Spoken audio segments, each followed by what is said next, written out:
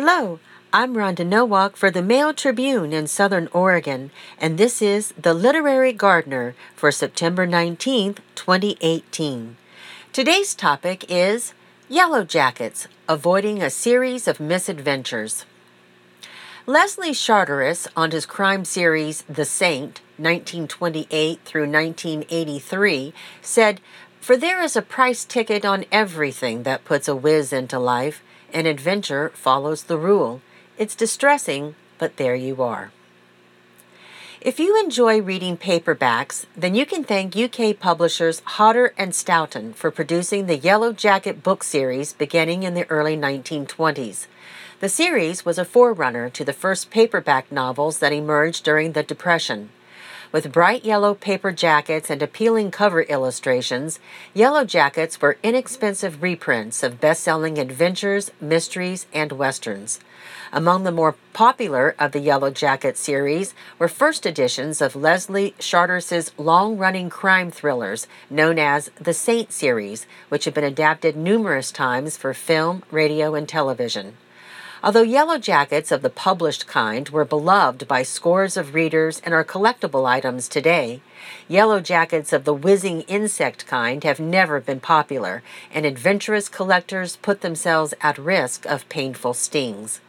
Such was the case recently when we hired a couple of men to clear out our pasture, and one of them was stung 4 times by an angry yellow jacket whose nest he had inadvertently disturbed.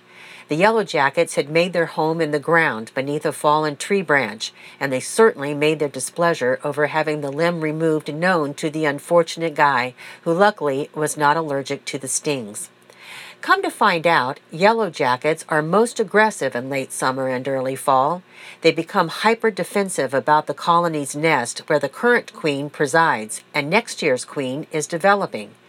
The Yellow Jackets are also stressed now because flower nectar, an important natural food source, is dwindling, just when the developing queen needs more sugary food in order to overwinter and start a new generation of Yellow Jackets next year. I'm a gardener who plants to attract pollinators, and I respect beneficial insects of all kinds, even those that sting.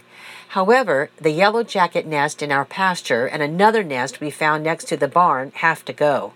But before grabbing the biggest can of insecticide I can find, I did a little research, and here's what I found out. Yellow Jackets, the Vespula species, are in the wasp family with smooth yellow and black striped bodies that are typically about a half-inch long. The queen is about 3/4 of an inch long. Females have stingers attached to their abdomen, and they're capable of stinging several times. Unlike bees, Yellow Jackets don't die after stinging. In spring, the queen yellow jacket emerges from hibernation and selects a nesting site for the colony. Most yellow jackets build their nest in the ground where rodents have dug holes, although some species prefer to nest in trees or other places above ground. The queen lays between 25 and 40 eggs to begin the colony with sterile female workers who build the nest from chewed wood pulp and saliva. The queen continues to lay eggs through the middle of summer, and males emerge in late summer to begin mating. By fall, a colony of Yellow Jackets can number in the thousands. At first, workers focus on capturing prey with their powerful jaws and feeding it to the larvae. At this carnivorous stage, they are helpful garden insects because they feed on the same insects and caterpillars that are eating our tender plant shoots. Later in the summer, however, their dietary needs shift from protein to sugar. They use their tongue to feed on flower nectar and fruit juices, and when those sources decline, they show little fear of coming after any food or drink that people may bring or leave outside. Cold weather kills all the Yellow Jackets except for the new queen, which leaves the nest to find shelter during the winter. In spring, the cycle begins all over again.